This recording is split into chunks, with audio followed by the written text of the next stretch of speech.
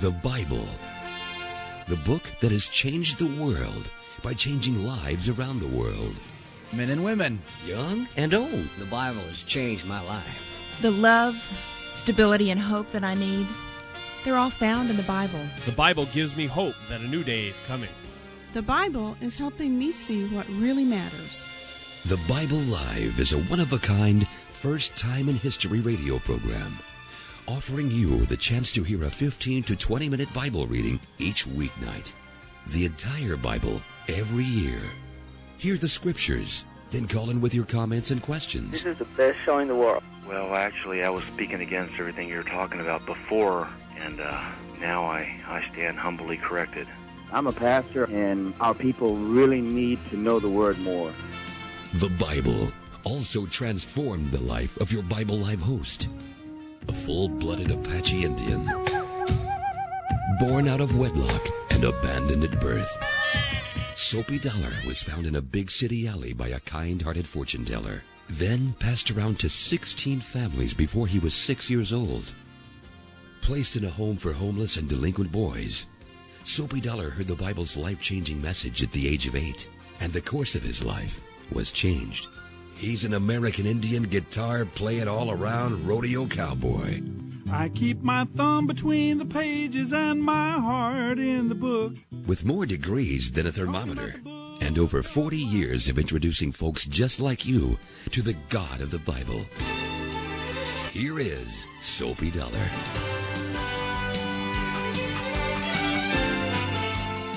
And we are here ready to start the program. Thanking you for being along as well. As I've told you before, there's a little bit of going on here just before we come on the air, and I would use this occasion to remind you that you can always hear the program live streamed on the internet each and every evening at KSLR.com. That's like King, Savior, Lord, Redeemer, KSLR.com. You can catch it there each and every evening, live streamed and, of course, archived as well. Tonight we are finishing the Gospel of John. I know you'll enjoy that as we read through the last chapters of this wonderful book. We come now to these climactic, dramatic moments of the death of Jesus, his resurrection, and the conclusion that the Apostle John draws from his life and ministry. We'll get to all of that, John chapters 18 through 21, but right now we go to our wisdom and worship segment, these nuggets of wisdom from the Proverbs. We've gotten to chapter 11, verse 14. Tonight we pick up at verse 15. There's advice about money, there's advice about our love life, there's advice about every area of life, practical suggestions from the Lord himself on the Bible Live. Proverbs 11, verses 15 through 31. Guaranteeing a loan for a stranger is dangerous. It is better to refuse than to suffer later. Beautiful women obtain wealth, and violent men get rich.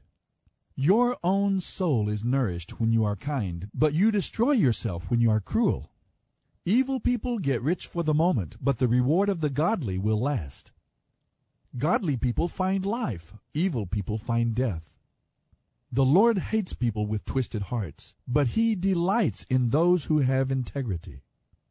You can be sure that evil people will be punished, but the children of the godly will go free. A woman who is beautiful but lacks discretion is like a gold ring in a pig's snout. The godly can look forward to happiness, while the wicked can expect only wrath. It is possible to give freely and become more wealthy, but those who are stingy will lose everything. The generous prosper and are satisfied. Those who refresh others will themselves be refreshed. People curse those who hold their grain for higher prices, but they bless the one who sells to them in their time of need. If you search for good, you will find favor, but if you search for evil, it will find you. Trust in your money, and down you go, but the godly flourish like leaves in spring. Those who bring trouble on their families inherit only the wind. The fool will be a servant to the wise. The godly are like trees that bear life-giving fruit, and those who save lives are wise. If the righteous are rewarded here on earth, how much more true that the wicked and the sinner will get what they deserve. End of reading Proverbs 11, 15 through 31. Celebrate Jesus, celebrate.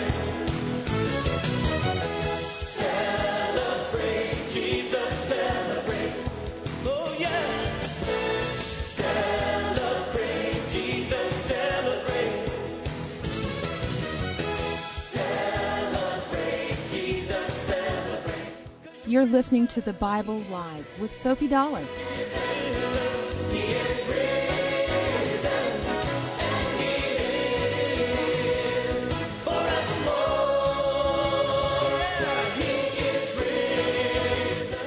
He is indeed risen.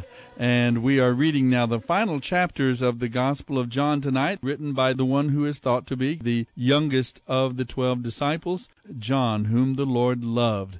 I'll bet they all took kind of a little interest for the youngest one among them. They were all teenagers, it is understood, only Peter and Jesus perhaps being old enough to pay the temple tax. They were young men following the Messiah. They have followed him through thick and thin. They've had their ups and downs. They often did not understand things, and they often failed, and we all know about their failures because we're looking with perfect hindsight, right? And yet we still fail from time to time, and often, exactly. So we have to be careful about being too hard on the disciples. Now Jesus has been arrested. The disciples have fled, as was predicted by the Scriptures. Jesus had told them before that these was to be expected. And now he stands trial. He went to 6 stages of trial. He was before the Jewish authorities. He was before Annas, and then before Caiaphas. Remember how there were 2 high priests at this time because Rome had deposed Annas and imposed Caiaphas as their appointee to the high priesthood. Then, they went to the Roman authorities before the high council, then before Pilate. And then Pilate sent him to be seen and heard by Herod, and then Herod sent him back for Pilate. It was a long, long night. Sleep deprivation, beaten, scorned, spat upon, deprived of food. Jesus suffered greatly in that night. It was all predetermined. They knew what they wanted to do. The Jewish religious leaders had made that decision to do away with Jesus, the Messiah. They could not do that themselves. They had condemned Jesus to death on religious grounds, but only the Roman government could execute with the authority of the state. So they took Jesus to Pilate, accused him of treason and rebellion, crimes for which the Roman government would give the death penalty. Now we're going to pick up as he stands trial before Pilate. John 18:28 through 21:25. John 18. Jesus' trial before Caiaphas ended in the early hours of the morning. Then he was taken to the headquarters of the Roman governor. His accusers didn't go in themselves because it would defile them and they wouldn't be allowed to celebrate the Passover feast. So Pilate the governor went out to them and asked, "What is your charge against this man?" "We wouldn't have handed him over to you if he weren't a criminal," they retorted. "Then take him away and judge him by your own laws," Pilate told them. "Only the Romans are permitted to execute someone," the Jewish leaders replied. This fulfilled Jesus' prediction about the way he would die. Then Pilate went back inside and called for Jesus to be brought to him. "Are you the king of the Jews?" he asked him. Jesus replied, "Is this your own question, or did others tell you about me?" "Am I a Jew?" Pilate asked. "Your own people and their leading priests brought you here. Why? What have you done?" Then Jesus answered, "I am not an earthly king. If I were, my followers would have fought when I was arrested by the Jewish leaders. But my kingdom is not of this world." Pilate replied, "You are a king then." "You say that I am a king, and you are right," Jesus said. "I was born for that purpose, and I came to bring truth to the world. All who love the truth recognize that what I say is true." "What is truth?" Pilate asked. Then he went out again to the people and told them, "He is not guilty of any crime. But you have a custom of asking me to release someone from prison each year at Passover. So if you want me to, I'll release the King of the Jews." But they shouted back, "No, not this man, but Barabbas!" Barabbas was a criminal. This is the Bible Live with Soapy Dollar. John 19. Then Pilate had Jesus flogged with a lead-tipped whip. The soldiers made a crown of long, sharp thorns and put it on his head, and they put a royal purple robe on him. "Hail, King of the Jews!" they mocked, and they hit him with their fists. Pilate went outside again and said to the people, "I am going to bring him out to you now, but understand clearly that I find him not guilty." Then Jesus came out, wearing the crown of thorns and the purple robe, and Pilate said, "Here is the man." When they saw him, the leading priests and temple guards began shouting, "Crucify! Crucify!" "You crucify him," Pilate said. "I find him not guilty." The Jewish leaders replied, "By our laws he ought to die because he called himself the Son of God." When Pilate heard this, he was more frightened than ever. He took Jesus back into the headquarters again and asked him, "Where are you from?" But Jesus gave no answer. "You won't talk to me?" Pilate demanded. "Don't you realize that I have the power to release you or to crucify you?" Then Jesus said, "You would have no power over me at all unless it were given to you from above. So the one who brought me to you has the greater sin." Then Pilate tried to release him, but the Jewish leaders told him, "If you release this man, you are not a friend of Caesar. Anyone who declares himself a king is a rebel against Caesar." When they said this, Pilate brought Jesus out to them again. Then Pilate sat down on the judgment seat on the platform that is called the stone pavement, in Hebrew, Gabbatha. It was now about noon of the day of preparation for the Passover, and Pilate said to the people, "Here is your king." "Away with him!" they yelled. "Away with him! Crucify him!" "What? Crucify your king?" Pilate asked. "We have no king but Caesar!" the leading priests shouted back. Then Pilate gave Jesus to them to be crucified. So they took Jesus and led him away. Carrying the cross by himself, Jesus went to the place called Skull Hill, in Hebrew, Golgotha. There they crucified him. There were 2 others crucified with him, one on either side, with Jesus between them. And Pilate posted a sign over him that read, "Jesus of Nazareth, the King of the Jews." The place where Jesus was crucified was near the city, and the sign was written in Hebrew, Latin, and Greek, so that many people could read it. Then the leading priest said to Pilate, "Change it from the King of the Jews to He said, I am the King of the Jews." Pilate replied, "What I have written, I have written. It stays exactly as it is." When the soldiers had crucified Jesus, they divided his clothes among the 4 of them. They also took his robe, but it was seamless, woven in one piece from the top. So they said, "Let's not tear it, but throw dice to see who gets it." This fulfilled the scripture that says, "They divided my clothes among themselves and threw dice for my robe." So that is what they did. Standing near the cross were Jesus' mother and his mother's sister, Mary the wife of Clopas, and Mary Magdalene. When Jesus saw his mother standing there beside the disciple he loved, he said to her, "Woman, he is your son." And he said to this disciple, "She is your mother." And from then on, this disciple took her into his home. Jesus knew that everything was now finished, and to fulfill the scriptures, he said, "I am thirsty." A jar of sour wine was sitting there, so they soaked a sponge in it, put it on a hyssop branch, and held it up to his lips. When Jesus had tasted it, he said, "It is finished." Then he bowed his head and gave up his spirit. The Jewish leaders didn't want the victims hanging there the next day, which was the Sabbath, and a very special Sabbath at that, because it was the Passover. So they asked Pilate to hasten their deaths by ordering that their legs be broken. Then their bodies could be taken down. So the soldiers came and broke the legs of the 2 men crucified with Jesus. But when they came to Jesus, they saw that he was dead already, so they didn't break his legs. One of the soldiers, however, pierced his side with a spear, and blood and water flowed out. This report is from an eyewitness giving an accurate account. It is presented so that you also can believe. These things happened in fulfillment of the scriptures that say, "Not one of his bones will be broken," and "They will look on him whom they pierced." Afterward, Joseph of Arimathea, who had been a secret disciple of Jesus, because he feared the Jewish leaders, asked Pilate for permission to take Jesus' body down. When Pilate gave him permission, he came and took the body away. Nicodemus, the man who had come to Jesus at night, also came, bringing about 75 pounds of embalming ointment made from myrrh and aloes.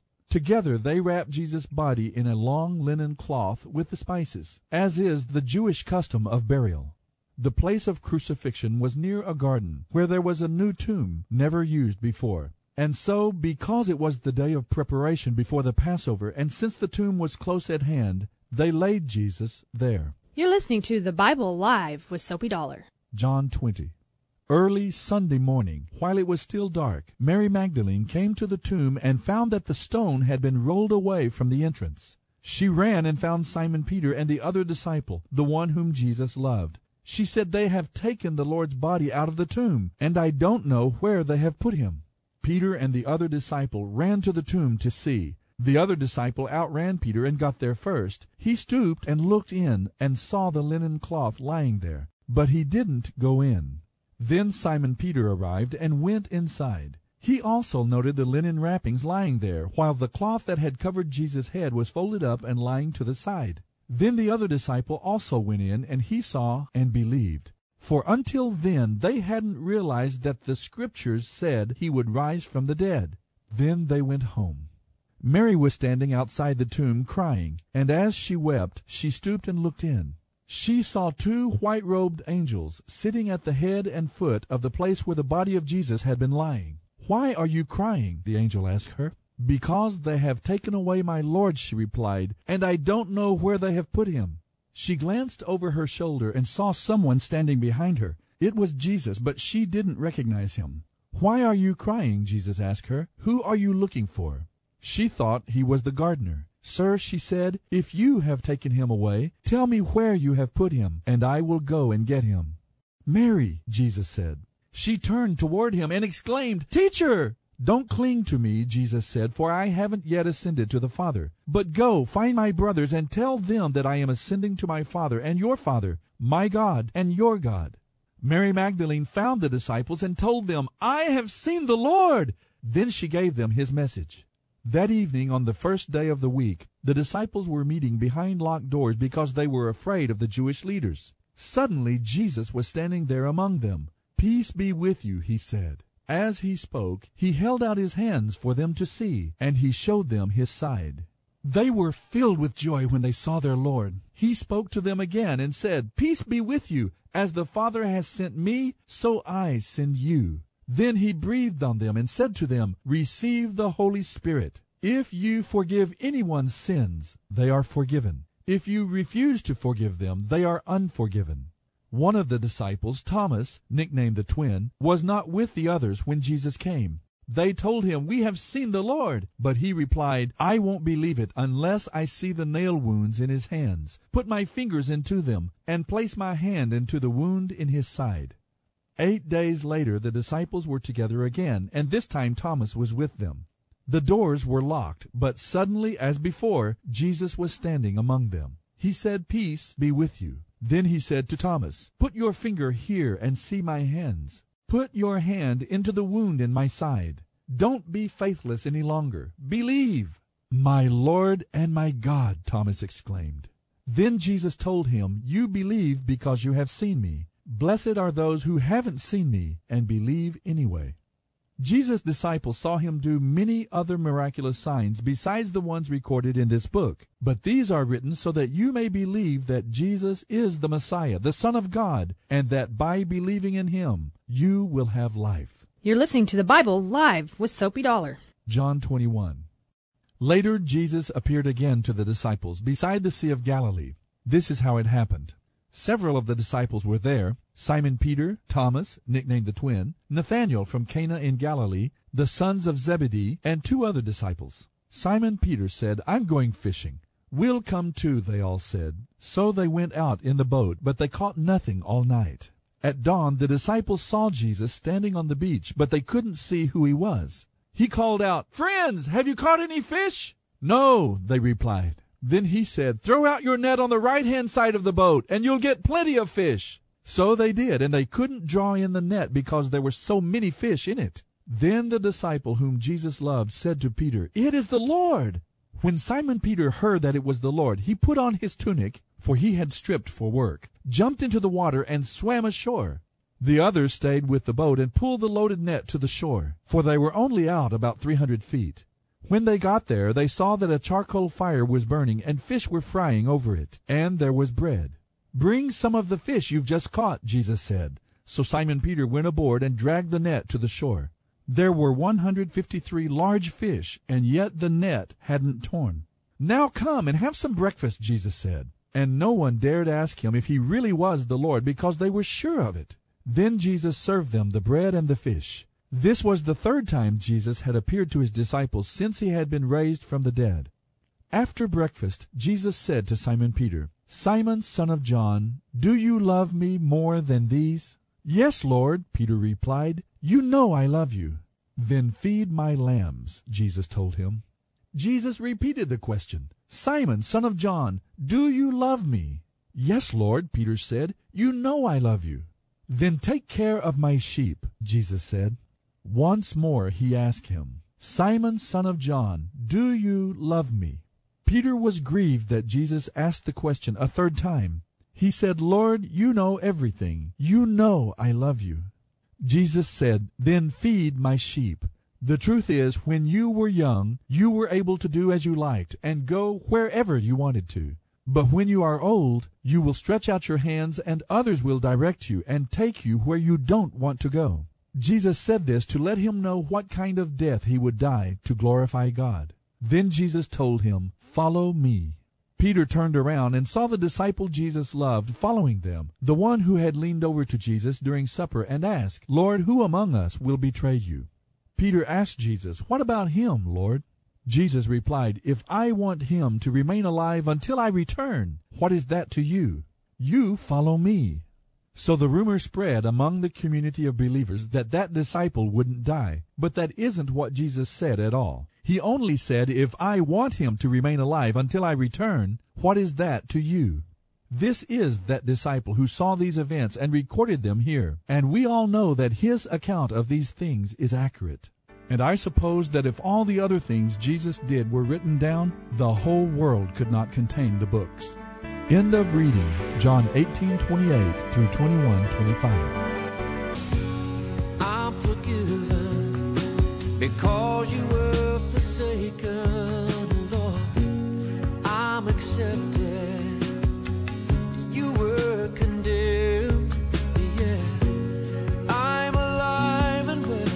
Your spirit is within me because you died and you rose again. One thing that I have repeated often as we've been reading through the Gospel of John, I went through this the other night at length because of the fact that Jesus knew so very much.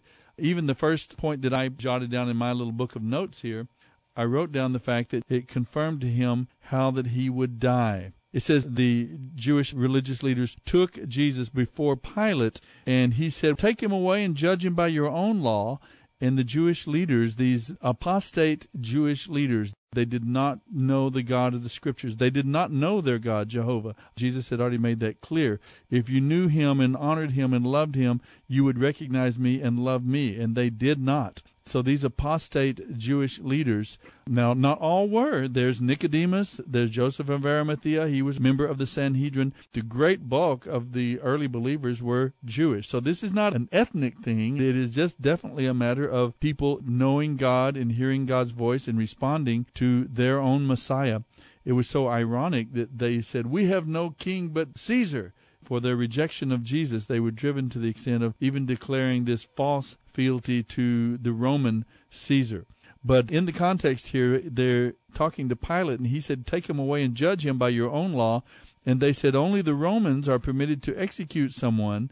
And parenthetically, John writes, this fulfilled Jesus' prediction about the way he would die, because Jesus had told his disciples that he would be arrested and delivered over to the Roman authorities and crucified. How did Jesus know that? Answer that question if you can for me tonight. How did Jesus know so many things? He knew that he was God's son. He knew that he was God incarnate. He knew that he had lived forever. How did Jesus know that he was God, the creator of the universe? He was entirely a man. How did he know that he was the Messiah, that he was that very special man in all of history? He knew that he would die. He knew the manner of his death. He had even told his disciples in advance of it. He knew that he would be raised from the dead. What an amazing thing to say. I am going to be taken, arrested, and killed. Folks, I think sometimes we forget how amazing a statement it was. Jesus told people in just a few days, not way off in the future somewhere, in just a few days, I am going to be killed, and then I'm going to come back from the grave. He knew that his disciples would grieve. He knew that the Holy Spirit would come. His disciples would suffer rejection and abuses. He had already predicted all of these things. He knew what was in store for his followers following his death and resurrection. How did Jesus know all of these things? I'd love for you to think about that in light of Scripture, what the Bible tells us. I think it's one of the great truths of the Scripture that you need to understand Don't just say, oh, well, he was God, he knew. No, he did not know because he was God. I can tell you that for sure based on the Scriptures. I ask you what I think is a very, very important question for you to know the answer to. Not for your eternal destiny to go to heaven or not. I'm not talking about that. But for your understanding of the life of Jesus, and it brings an understanding to our lives. How did Jesus know the things he knew about his own life, about what awaited him, about how he would die, about his resurrection? He didn't have a special source of knowledge, my friends. It wasn't in the fact that he was God, because he had voluntarily laid aside his divine prerogatives and initiatives to exercise those divine powers. No, he was entirely and wholly a first century Jew and a normal human being, but he knew God's word. He knew, for example, that Psalm 22 described that the Messiah would die by crucifixion. It was a perfect, beautiful description of crucifixion 300 years before Jesus even came. He grew in faith and had to walk in faith like we do. The Bible Live with Soapy Dollar. Soapy reads from the New Living Translation by Tyndale House Publishers. The Bible Live is dedicated to helping promote spiritual revival across America, and your prayers and financial support are needed. Please mail your tax-deductible gift to the Bible Live Post Office Box 18888. That's the Bible Live, P.O. Box 18888, San Antonio, Texas 78218. You may also make credit card donations at the ministry website, thebiblelive.com. Now don't forget, join us each weekday at this time and on this station for the Bible Live with Soapy Dollar. Start today, and in 1 year's time we will read and respond together to the entire Bible. Let the most important word you hear each day be God's Word.